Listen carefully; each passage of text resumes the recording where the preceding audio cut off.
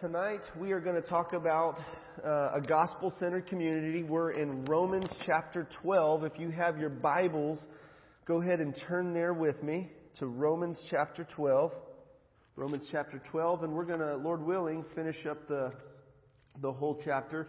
So last week we talked about, I shared a message entitled Gospel Effects, and we talked about the gospel effects on somebody's life, on a life of those who hear it, those who believe it, those who receive it. We talked about how the gospel powerfully transforms lives who hear and believe the gospel. And it leads us to live lives surrendered to God and set apart for Him and for His purposes. Romans 12, 1 and 2. Paul says, I beseech you therefore, brothers, by the mercies of God, that you present your bodies as a living sacrifice, holy and pleasing or acceptable to God. This is your spiritual worship, or this is your reasonable act of worship. And do not be conformed to this world, but be transformed by the renewing of your mind, that you may prove that good and acceptable and perfect will of God. Amen? So that's what we talked about. We talked about how the gospel, Paul unpacks in Romans 1 through 11, he unpacks gospel truth, good news, the gospel of Jesus Christ. Chapter 1, he starts off, verse 16, he says, I'm not ashamed of the gospel, for it is the power of God unto salvation to everyone who believes. And then Paul goes into the bad news before he gets to the good news. How many of y'all know sometimes we need to hear the bad news before we get to the good news? When you go to the doctor before they give you your prescription and tell you, hey, I got something that's going to cure you, they first let you know that you got a disease that's going to kill you unless you take this medicine that's going to cure you, right? And so the Apostle Paul gives a diagnosis of humanity and explains that we've all sinned against a holy God and we deserve punishment because of that sin. And yet the good news is that Christ came and He took death row for you and me. He stepped in our place. We deserve death. Yet Christ died for us. And now we get to experience the benefit of His payment for our sin. We get grace and mercy and inheritance and blessing and acceptance and love from God. We get to be with God for all eternity. That is good news.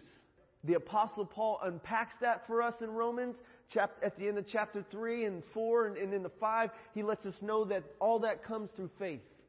We don't earn that. It's by grace through faith, as we'll look at in Ephesians chapter 2 in a couple weeks. So it's grace. It's the gospel of grace. And then in Romans chapter 12, after Paul unpacks gospel truth, he unpacks sanctification, Romans 6, 7, and 8 a little bit, and then he goes into God's mercy and His dealing with Israel and God's sovereignty and His faithfulness to His promises and so on. And then he changes directions here. He changes the shift, which is what he often does, is he'll start with doctrine and then he'll go to our duty. He'll start with what we believe or what we should believe as Christians, and then he'll go to our behavior. See, the Apostle Paul knew that something needs to happen here and something needs to happen here if we're going to live out the gospel, right? We need to know it. We need to know what Christ has done. So in Romans chapter 12, verse 1, there's this mighty therefore. Therefore, my beloved brethren, based on all that God has done in Christ, that He's merciful and He's gracious, we're to give our lives fully to Him. And then Paul goes into what it looks like to live that out in community. So we're launching community groups here in next week, and I want to in this message I want to cast vision for what these community groups are desired to look like, what we are to look like in our conduct with one another when we meet here together, but then when we meet in house to house and we live life and relationships together. I want to cast vision from Romans chapter 12 of what it looks like to be a gospel-centered community. What it looks like to have true spirituality, what it looks like to have real Christianity. How many of y'all know that there's a lot of false Christianity out there? There's a lot of false spirituality out there. There's a lot of false gospels being preached out there. And we need the true gospel. We need to know it. We need to believe it. And then we need to walk it out. We need to live it out. And that's what we're going to dig into in Romans chapter 12, 3 through 21. How to walk this out. How to live it out. Amen? So if you all would stand with me in Romans and read with me Romans chapter 12, starting in verse 3. Stand for the reading of God's Word. If you don't have a Bible, it is up on the screen. For by the grace given to me, I say to everyone among you not to think of himself more highly than he ought to think, but to think with sober judgment, each according to the measure of faith that God has assigned. For as in one body we have many members, and the members do not all have the same function.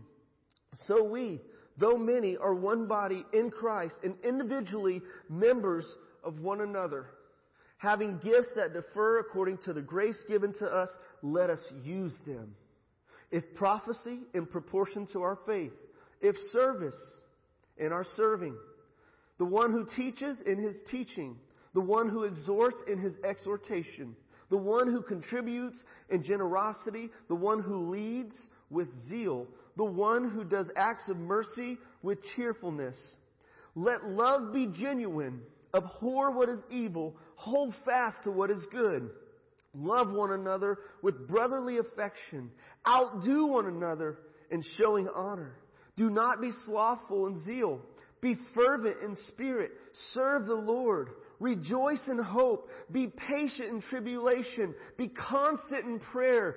Contribute to the needs of the saints and seek to show hospitality. Bless those who persecute you. Bless and do not curse them. Rejoice with those who rejoice. Weep with those who weep. Live in harmony with one another. Do not be haughty, but associate with the lowly. Never be wise in your own sight. Repay no one evil for evil, but give thought to do what is honorable in the sight of all. If possible, so far as depends on you, live peacefully with all. Beloved, never avenge yourselves. Leave it to the wrath of God, for it is written, vengeance is mine, I will repay, says the Lord.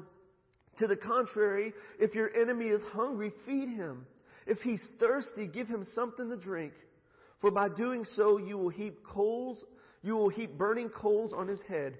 Do not be overcome by evil, but overcome evil with good.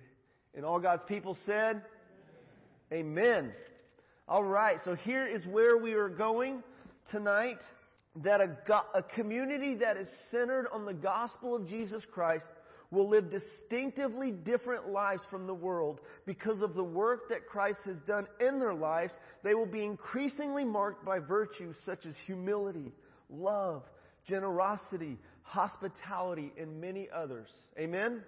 So that's where we're going. The gospel changes people's lives. As I shared last week, there was a gentleman at our Dallas campus, our downtown campus, named Glenn, who was radically changed by the gospel, was sleeping behind a 7-Eleven, strung out on drugs for years, came to Jesus, got on fire for God, started devouring the Word of God, reading it, memorizing it, digging into the Word. God blessed him with a wife and has 2 children now. He's a master plumber. He leads a men's recovery group over at the downtown campus on Thursday night. Now he's giving hope to others who need hope and recovery from addiction. Amen. We got others here who've experienced similar testimonies. We got Terry here who God delivered out of addiction herself. Me, myself, have been delivered out of addiction and so on. We got many people who experienced the powerful transformation of the gospel of Jesus Christ. And the first mark that we're going to look at tonight specifically is humility. A gospel-centered community is marked by humility. Now notice this in verse 3. It says, "For by the grace given to me, I say to everyone among you not to think of himself more highly than he ought to think, but to think with sober judgment, each according to the measure of faith that God has assigned."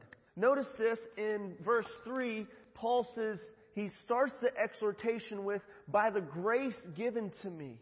By the grace given to me. Remember in verse 1 of chapter 12, he started his exhortation by the mercies of God, I urge you to present your bodies as a living sacrifice. When you consider how merciful God's been to you, now here He's saying, by the grace given to me, I say to each one of you, not to think of yourself more highly than you ought to. You see, the gospel humbles the best of saints.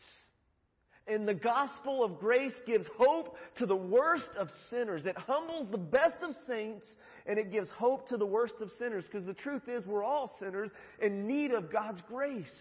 I love how John Newton, the author of Amazing Grace, the hymn Amazing Grace that most of us know and love, he said this, he said, I know two things, that I'm a great sinner, but I have a great Savior. He knew that he had sinned greatly before God and deserved punishment because of his sin, but he had a great Savior. And when you and I recognize that we're saved by grace, that we're gifted, uniquely gifted and called by God by grace, it keeps us humble.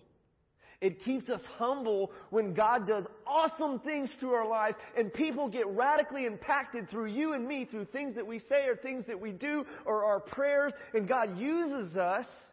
It keeps us humble to know that it was the grace of God working in our lives that brought about that effect on others. The Apostle Paul said this in 1 Corinthians 15:10. He said, I am what I am by the grace of God. And God's grace towards me was not in vain, but I labored more and more than the rest of the apostles, yet not I, but the grace of God that was with me. You see, knowing who we are and knowing the grace of God, that our identity is rooted in the grace of God, that we're saved by grace, that we have these giftings of grace. Paul was an apostle by grace. Grace for apostleship was given to him. He already said this in this letter. He mentions this. The gospel of grace humbles the best of saints. So that's one of the keys to helping us live in humility. Pride and selfishness destroys community, destroys relationships. Pride and selfishness just does damage to it. You know, if you've ever been around somebody who's proud and selfish, you know that it can be painful. And actually maybe somebody may be thinking about you when I say that. You know, we may be those pride and selfish ones. I know I have been. And I've hurt people in my pride and in my selfishness, not considering others. And the Bible teaches us to live humble lives. This is, by the way, this is Philippians chapter 2. This is the gospel effect on Christians who've been saved by grace. Do nothing out of selfish ambition, but in lowliness of mind. Consider others better than yourself. Have this mind in you, which was also in Christ Jesus, that though He was in the form of God, did not count equality with God a thing to be grasped, but He emptied Himself, taking the form of a servant, being born in the likeness of men, being found in the form of man. He humbled Himself, and He became obedient to the point of death, even death on the cross. This is our Lord and Savior's example for us, and Paul exhorts us to walk in that. Okay? When we look at how Jesus, the Son of God, who was highly exalted, He humbled Himself and came here to rescue us. He lived a life of humility. Jesus humbled Himself, and He humbled Himself all the way to the grave for us. And that's our example. You know, another thing that helps humble us and walk in humility is to recognize what the Scripture says there in verse 4 through 6. For as in one body we have many members, and the members do not all have the same function. And we, though many, are one body in Christ, and individually members of one another. It helps us put on humility when we recognize that we're just one part of the body. We're not the whole body. There's not one of us that has all the gifts, right? But we're a part of the body. There's this analogy here, one of the best analogies that I'm aware of that Paul uses of the church. We're the body of Christ. Christ is the head, and we're all different parts. Now, sometimes we may, look down on other parts of the body, but I'll tell you what, if you were missing your little toe, you may not think about your little toe very much, except you ladies when you go get your pedicure, right? You may not think about that little toe very much, but if it got chopped off, all of a sudden you'd be thinking about your little toe a whole bunch, right? Or if you stubbed it and, cut it, all of a sudden you're going to think about it. So every part matters. And it helps us to have humility, to put on humility, to walk in humility when we realize that we're a part. That look around you. These brothers and sisters around you are a part of the body of Christ. And we need each other. You see, God has designed us to have this legitimate need for one another as the body of Christ, as different parts of the body. There's this interdependence that's needed. So there's no place for Lone Star mentality in Christianity. Okay? It's just me and Jesus, and I don't need the body of Christ. I don't need to go to church. There's no place for that in Christianity. You see, God's designed us to function and work together. So let not anyone think more highly of himself than he ought to think, but let him think with sober judgment. I think, by the way, this is a mark of maturity as well. When you can have an accurate, sober evaluation of yourself and see yourself in truth. By the way, I don't think it's humility to think more lowly of yourself than you ought to. You know, if God says something about you and you don't accept it, that's not humility. That's pride, actually. You know it? If God says something about you and you say, no, God, really, I'm not that. Who are we to say that, right? If He says we're His children, we're forgiven, we're accepted, and so on, and the list. If we don't agree with God, that's pride. Okay? So humility comes from us seeing ourselves in truth as God does. Amen? I'm belaboring that point because I think I need to hear it, and I think we all need to hear it. So the next thing is this, is that a gospel-centered community is marked by service. So the Apostle Paul goes into spiritual gifts here. For as in one body we have many members, and the members do not all have the same function. So we, though one body in Christ, and individually members of one another, having gifts that differ from according to the grace given to us. There goes that grace again. That keeps us humble. The gifts that we have are gifts of grace. Everything you have is a gift from God. And God's gifted you uniquely. You have talents. But when you became a Christian, there's a spiritual gift, a deposit that God's placed in your life to be used to bless other people, to bless specifically the body of Christ, but bless other people. So according to the grace given to us, let us use them. You see, the Christian, a gospel-centered community, a community who's experienced the gospel and is living it out and living like Jesus and has been affected by the gospel, they serve with their spiritual gifts. They use what God's given them, their influence, their abilities, their gifts, to serve other people. Now, if you don't know what your spiritual gift is, Paul lists several gifts here. We have a spiritual gift test that we can get to you. I can email it to you. I can get you a hard copy, and you can go through and check off things that sound like you, and you can kind of get an idea of what your spiritual gift is. This is how I believe I discovered my spiritual gifts. I just started serving. I saw needs, and I started serving. There was a children's ministry that went into the projects there, and I saw a need to help. Cody Pope was driving a busload of kids from the projects, from Fraser Courts off of Dauphin Road, and I realized, man, this guy needs some help. I want to help out with these kids, and so I started going, and I started helping out. I had a friend who was going into the juvenile detention center every Sunday night, Larry Tate, and he'd go bring his guitar, a real crazy, funny guy whose life was transformed. He was in addiction, and those of you who know him know that he's a hoot. But I started serving in the juvenile detention center. You see, God brought me out of a lot of mischief and criminal activity and thugging and all kinds of stuff like that. I was able for 6 years to go into the juvenile detention center off of I-30 in Hampton and preach the gospel to these young people wearing their pants down low, thugging and getting in trouble and hurting their mamas and daddies. And I was able to bring my guitar in there and play my guitar. And I tell you what, I wasn't very good. I knew just a few notes, and I would just play and I would sing. And I tell you what, I wasn't a good preacher. But I would just preach, and I would just preach from Genesis to Revelation, whatever they would listen to, and I would just I would just try to serve them and try to help them. And in the meantime, as I'm serving in various ways, when I came to Jesus at a church that had lots of opportunities to serve, in a neighborhood that had lots of opportunities to serve. And I just started serving. And it became evident more and more that God had wired me with this evangelistic passion and zeal and gifting. Romans 12, I think my primary gift there out of Romans 12 is exhortation. It became clear that God had wired me to be an exhorter, to speak words, to exhort others. And I didn't just get a pulpit right away, But there were some folks that were captive in a juvenile detention center.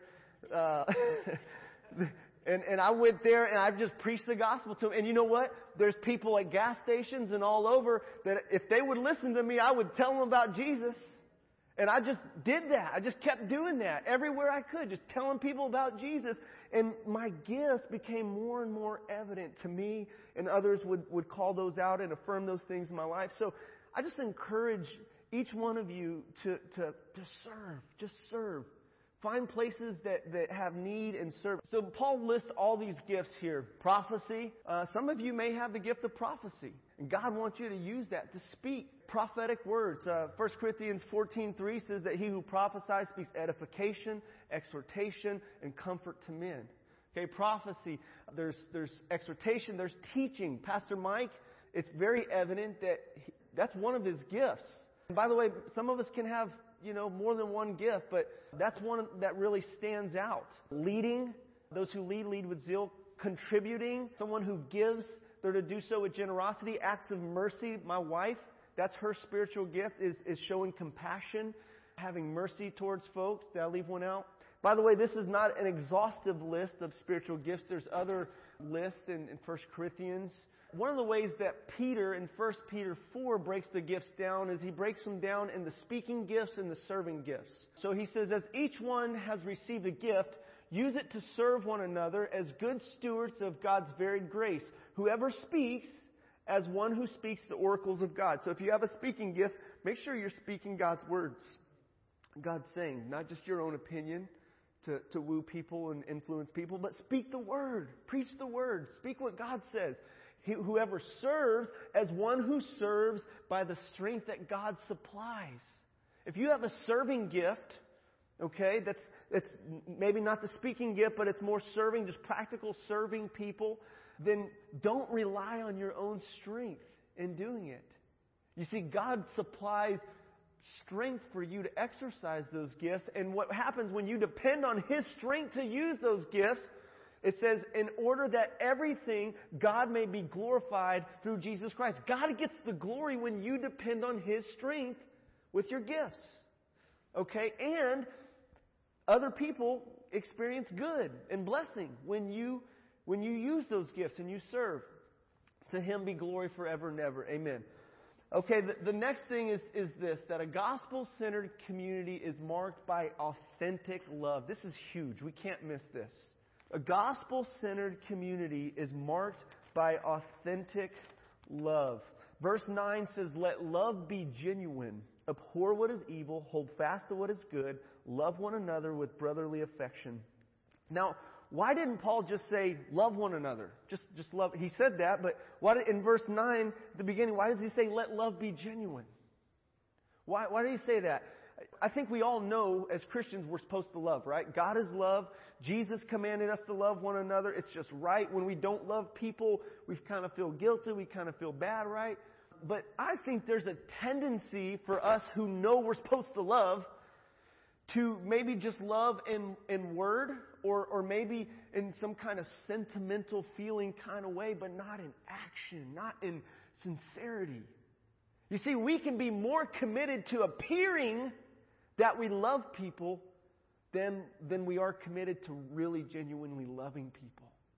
We can be more committed to appearing that we love people than to be genuinely committed to loving people. And we call that hypocrisy, right? If we're more committed to appearing one way that we're not really. Okay? And God wants us to deal with that. We can love genuinely. We can be authentic. And when we're not loving, we can acknowledge it and repent and turn away from it and ask God to change us. One of the things that Paul's already told us in Romans chapter 5, verse 5, is that through the gospel of Jesus Christ, through faith, God has poured out into our hearts by the Holy Spirit the love of God. He has put His love in us, His love for us, and now we have this resource to give it out to those around us. So we don't have to have some kind of pretense of love. We can have real, genuine love, the same real, genuine love that we receive from God, and we can let it flow through our lives. Amen? It starts with us first receiving it and knowing it. Grabbed a couple pictures here that I thought reflected that well, Larry and Adam there at the outreach. And here's this precious lady named Judy who came to our community fun day last Saturday. She brought her granddaughter. And her granddaughter, we were at the prize giveaway time, we were giving away bikes, and she was really hoping for a bike. And she saw all the bikes go to other people, and she just started to cry, and she was so sad. And one of the adult ladies who had won a prize, a $50 Walmart gift card, saw her crying and knew what was going on, and she gave it to her. Gave it to the little girl. That's enough to buy one of those bikes. And then Judy, she was just undone. Just at the very end, we were singing a worship song, so good, so good to me. And she was just in tears up front, and she told me what happened. I was so blessed to hear that simple act of love and how it affected her and her granddaughter. Jesus said, by this all men will know that you are my disciples if you love one another. This is real Christianity. This is gospel-centered community. This is true spirituality. And we're committed to this here. That's our vision here. Know Jesus, love people, impact your world. And I'm going to just drill that in. Y'all are going to hear that over and over. We got it real big right there so we don't forget it. Know Jesus, love people, impact your world. So the next mark is this. A gospel-centered community is marked by honor. Verse 10b says, outdo one another in showing honor. You know, some of us are really competitive, right? And that's okay. I think that's okay. I think you can have some unsanctified competition in you. But if you're going to be competitive in anything, let it be in this. Be competitive in showing honor. Outdo one another in showing honor. So I grabbed this pic, and this is a picture of David Reckerdre, who's here in the front, and Chris Phillips. And these two guys are really good at showing people honor. I mean, over and over, I've seen David do this with several folks, including myself. David helps contribute to a culture of honor within the body of Christ. Chris Phillips does this as well. And you get around these guys and you just feel that. And the things that they say and the way that they treat you and communicate, there's this culture of honor. And God takes honor really seriously. I mean, we're commanded here to outdo one another in showing honor. He cares about us showing honor towards Him and showing honor towards one another. God says He honors those who honor Him. Jesus in the Gospel of John says that those who follow Jesus, Him my Father will honor. We're to give God honor, and we're to give honor to one another. We're to call out the good that we see in other people and how God's using them, and rejoice with those who rejoice, right? So that's something we want to have here at City Church. And as we launch these home groups, these community groups, we want to have a culture of honor, respect for one another, valuing each other, honoring one another. The next mark is this, a gospel-centered community is marked by passion. Do not be slothful in zeal, but be fervent in spirit. Serve the Lord. Rejoice in hope. Be patient in tribulation. Be constant in prayer.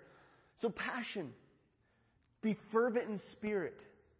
We're told in 1 Thessalonians 5, I believe, verse 19, it says, don't quench the Spirit. Don't quench the zeal, the fervency of the Spirit. You and I can quench the Spirit. The Spirit, we need the Holy Spirit to set our hearts ablaze. Now, the gospel itself does this when we really believe it and we let it sink in.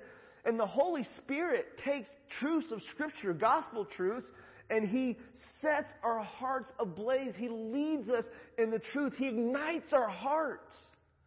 And I tell you, if we are a passionless people, a passionless church, and unbelievers walk in to our corporate setting, they are not going to be convinced that this whole Christianity thing is for real or worth following. But if they see a people who are truly zealous and on fire, who love one another, who are sold out, who are living out the gospel, it's going to be persuasive. They're going to be convinced. They're going to be wooed. They're going to, even if they don't believe, they're going to say, you guys really do believe that stuff. I can tell you really do believe that. If they reject it, I want them to at least say that he really believes that stuff. Okay? I want my life to demonstrate that I believe this word. I'm building my life upon this word. So be fervent in spirit. We want to be on fire. It was John Wesley who said, get on fire for God and people will come and watch you burn. How's that sound? Get on fire for God and people will come and watch you burn. I want to be on fire for God always. You know, when I first became a Christian, I got so on fire for God. All my sins were forgiven. I'm free. I'm delivered. I'm accepted. I'm loved. I got a spiritual family. God is my Father. I got brothers and sisters. I know where I'm going when I die. I have hope. I have purpose. I have vision for life all of a sudden. And I was just on fire. And you know what? That was 17, 18 years ago. I'm still on fire for God. Because Jesus is my Lord, and I have His Spirit living inside of me, and I have a living hope inside of me. I got something to live for. Let's burn for God. Let's let Him set our hearts ablaze for Him and live out this gospel message and lay down our lives in following Jesus. Don't let anything put your light out. Don't let anything quench your fire, and you certainly don't do it. Be on fire for God. This is a command. This is an imperative here. Do not be slothful in zeal, but be fervent in spirit and serve the Lord. Now, I'll tell you what. Zealous, fervent people can have a lot of influence if it's not, they can hurt people if they have zeal without knowledge. Okay, Proverbs says zeal without knowledge is not good, or love or consideration. So Paul puts all this together, you know. This is not just one thing. I've seen fiery preachers and fiery religious folks that were on fire, but they were hurting people. You know, the Holy Spirit teaches us to love. Amen? He gives us joy. He gives us peace. He gives us love for one another. So I got 10 points here. We're on number 6. A gospel-centered community is marked by generosity. Verse 13 says, contribute to the needs of the saints and seek to show hospitality. By the way, this is the book of Acts. This is what we see in the book of Acts when you look in Acts chapter 2, and that would be a great sermon for me to preach as we're preparing to launch small groups. They met from house to house. Acts chapter 2, verse 42, it says, they devoted themselves to the apostles' teaching. They were people of the word. And fellowship, they were committed to the relationship and the gathering together, the breaking of bread and prayers. They were a worshipful people, a people of prayer, and all came upon every soul, and many wonders and signs were being done through the apostles, and all who believed were together and had all things in common, and they were selling their possessions and belongings, distributing the proceeds to all as any had need. That's the book of Acts. That's real Christianity. They had treasures in heaven, so they weren't holding on to these little earthly treasures down here. So they were just letting it go to one another. They were giving. They were distributing, contributing to the needs of the saints. In verse 46, and day by day they were attending the temple together, breaking in bread in their homes. There's home groups. So the temple, corporate worship here. And in homes, of course, they had to meet in homes, which actually goes with our next point, that a gospel-centered community is marked by hospitality. Hospitality is a mark of a gospel-centered community. And this was huge in the first century. Actually, this was a requirement, a characteristic that an elder, a leader, a church leader had to have. They needed to be hospitable because the early church had to meet in homes. There was persecution, there was trouble.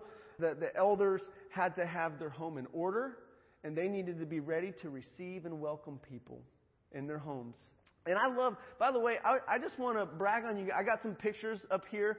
I want to brag on you guys a little bit from last weekend. I was so pleased how the outreach came together and how everybody who came did their part. And it was beautiful. It was beautiful to see the body of Christ letting their light shine right here in this community. It just makes me feel so honored to be a part of a body who really takes this Jesus thing for real. Takes this gospel thing for real. This isn't just religion. This is a real relationship with the living God, with His Son, Jesus Christ. This is good news that we really believe. And so a gospel-centered community is marked by generosity. A gospel-centered community is marked by hospitality. When visitors come here, I want them, it's my desire that they feel so welcomed and so loved that they just get rushed with love when they walk up in here. That we're just, we're welcoming, we're greeting one another, that they just feel like everybody's just like for real. Like they love them and they're for real. And that's my desire for home groups as we meet in each other's homes starting next week. That there's that same sense that we're sharing our food, we're sharing our home and our AC with one another. Our space, we're letting folks get up in our space. Some of us got our space and we don't want folks to get in our space. That's my chair, that's my TV, that's my china. Don't touch my china there. Especially you got little kids. It can get kind of wild in a community group. We have so much fun. We love community group. We miss it. We didn't meet throughout the summer. And we're just excited about having a group to worship together, pray together, eat together, dig in the Word together, confess sin together, repent together, serve together. We want every community group serving at least once a month, finding some outlet to serve. So a gospel-centered community is marked by hospitality. We want to be hospitable. By the way, Hebrews 12 says, don't forget to show hospitality to strangers, because some have done so, not realizing that they were entertaining angels. In the way you treat strangers. I mean, that should motivate you. Just that there's angels watching. Even more so that God's watching, and that Jesus says, what you've done to the least of these, you've done to me. That should motivate us to be hospitable. The next thing is this. A gospel-centered community is marked by empathy. Bless those who persecute you. Bless and do not curse them. Rejoice with those who rejoice, and weep with those who weep. By the way, Paul echoes the Sermon on the Mount here. Jesus is teaching in here. And you'll see in this next point, just as he tells us how to relate to our enemies, that vengeance belongs to God and so on. Bless those who persecute you. I think, of course, that's primarily going to be outside of the church, but sometimes that's even within church cultures. There's persecution, unfortunately. But nevertheless, a gospel-centered community is marked by empathy. I love this verse. Rejoice with those who rejoice, weep with those who weep. When we see our brothers and sisters get their first house, have their first baby, get married, have their fourth baby on the way. I'm sorry, I was maybe not supposed to say that. And so on. We want to rejoice with one another. Rejoice in the successes, not be jealous and not be like, oh, why didn't God bless me? We want a gospel-centered community is freed up to rejoice with those who are rejoicing and to weep with those who weep. To cry with our brothers and sisters when they're struggling, when they're going through pain, when there's loss. And you know what? I got a chance to walk this out this week. My Aunt Sabrina died on Monday. She passed away. She was 58 years old in Mesquite. And Monday night, instead of going to play basketball, which I normally do, I went to my grandmother's house and found her there just weeping. And my Aunt Sabrina on the floor, purple, dead, gone. And she had been there for a couple hours before the medical examiners got there. And so I'm just there with my grandmother. She's crying. We prayed. Police officers are there. They're trying to be as respectful and empathetic as they can. But it was an opportunity for me to walk this out. Weep with those who weep. Death is a terrible thing. And we're all going to die. I got to preach her funeral yesterday. We had it in the small chapel here. And my mother did an amazing job in getting the family together. and folks driving in from various places, and we had a nice meal, and it was a wonderful time.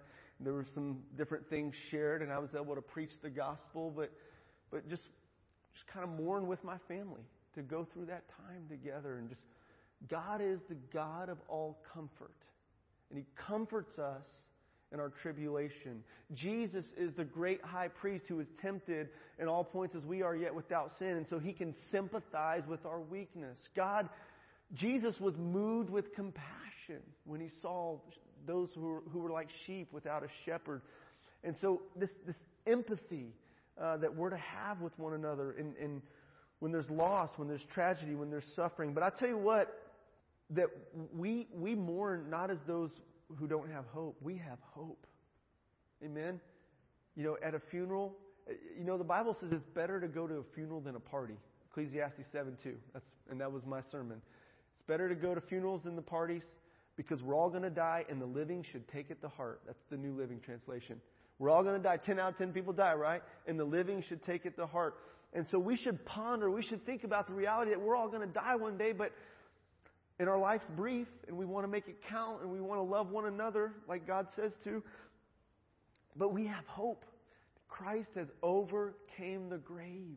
He's conquered death for you and me. So we can grieve, and it's good, and it's healthy for us to mourn loss and tragedy and suffering and grieve over it, be broken over it.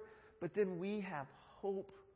We can even rejoice in our sorrow. Paul says we're sorrowful yet rejoicing. Amen? And so a gospel-centered community is marked by empathy. That's important, that we feel with one another joys and successes, but also pain and sorrow. Another thing is that a gospel-centered community is marked by harmony. Live in harmony with one another. Do not be haughty, but associate with the lowly. Never be wise in your own sight. Repay no evil for evil. Give thought to do what is honorable in the sight of all. If possible, I love that Paul puts this in here. If possible, so far as depends on you, live peacefully with all people. I mean, some folks they ain't going to be peaceful with you, right? You can do your steps of obeying Jesus, and you go to them, you pray for them, you bless them, you do everything you can do to try to make amends. So if possible, if it's possible to live peacefully with all people, do it as much as you can. Just make sure that if there's not peace and harmony in a relationship, it's not on you because you didn't make the effort, you didn't pray the prayers, you didn't give or try to bless them. Make sure it's not on you. All right? So as much as you can, live peacefully with all people. That's a gospel-centered community. That's what gospel-centered relationships look like. We have peace with God. We have peace with one another. And harmony, as a musician, I love harmony. I mean, we got to experience tonight the benefit of harmony with music and vocals, Amanda's voice and Kevin's voice and David's voice and the electric guitar and the drums and all that coming together to make something pleasing, to make a pleasing sound. That's called harmony. We enjoy it. And it's beautiful relationally when you got all the parts. Saturday for our Community Fun Day, August 20th, we saw harmony. We saw all the parts coming together. We saw folks at the good news tent, at the prayer tent, and snow cones from the stage doing music, bounce houses, balloons, and so on. I mean, we had all this stuff going on. The body of Christ functioning as a body, harmony together. And it's pleasing. It's beautiful. And it's winsome to the world. My 10th point, we are here. A gospel-centered community should be marked by compassion. Last thing is, beloved, never avenge yourselves, but leave it to the wrath of God, for it is written, vengeance is mine, I will repay, says the Lord. To the contrary, if your enemy is hungry, feed him. If he's thirsty, give him something to drink, for by doing so, you will heap burning coals on his head. Do not be overcome by evil, but overcome evil with good. Paul's quoting Proverbs, wisdom literature, and how to treat our enemies. If they're hungry, feed them. Show compassion to them. And you know what? God might convict their hearts if they've done you wrong. God might work. But you know what? If you do good, and Jesus taught us, love our enemies, pray for those who spitefully use you, do good, bless those who curse you, and so on. This is echoing Jesus' teaching, in the Sermon on the Mount.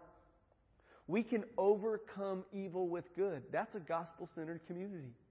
Don't be defeated by evil. Jesus overcame evil, our sin, and the principalities and the evil forces by going to the cross and to the grave and rising again. He overcame. He gave His life. He didn't strike back. He prayed, Father, forgive them, for they know not what they do. And Jesus overcame evil with good, and we're to do the same.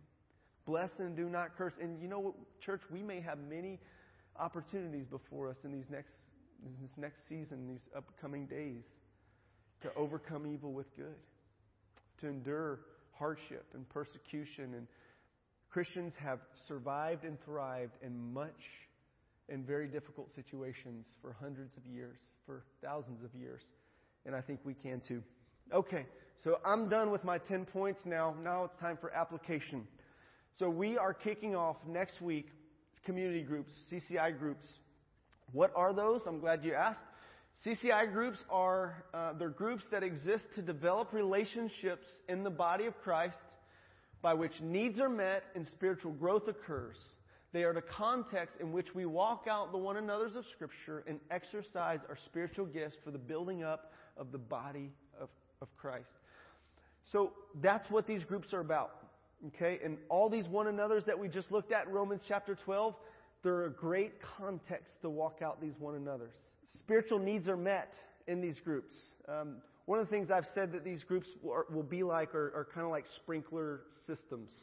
I could each Sunday try to water everybody with a water hose here and try to make sure you're spiritually covered. These small groups are designed for mutual care to occur within that context. So you got one another following up with one another, praying for one another, calling each other, texting each other, meeting up outside of just Sunday or even the weekly meeting there. And then spiritual growth occurs in these groups. We want people to grow spiritually in these groups. We want people to exercise their gifts. If you're here on Sunday night and you're not able to use your spiritual gift because it doesn't seem like there's a place for you, home groups are great places to step out in using those. And by the way, everybody can share a word of encouragement with the person sitting next to you. Everybody can pray for somebody that's around you. Everybody can see a need around here and serve and do something, right? So anyways, just want to encourage us to do that. Everybody here has a spiritual gift, and I encourage you to use it.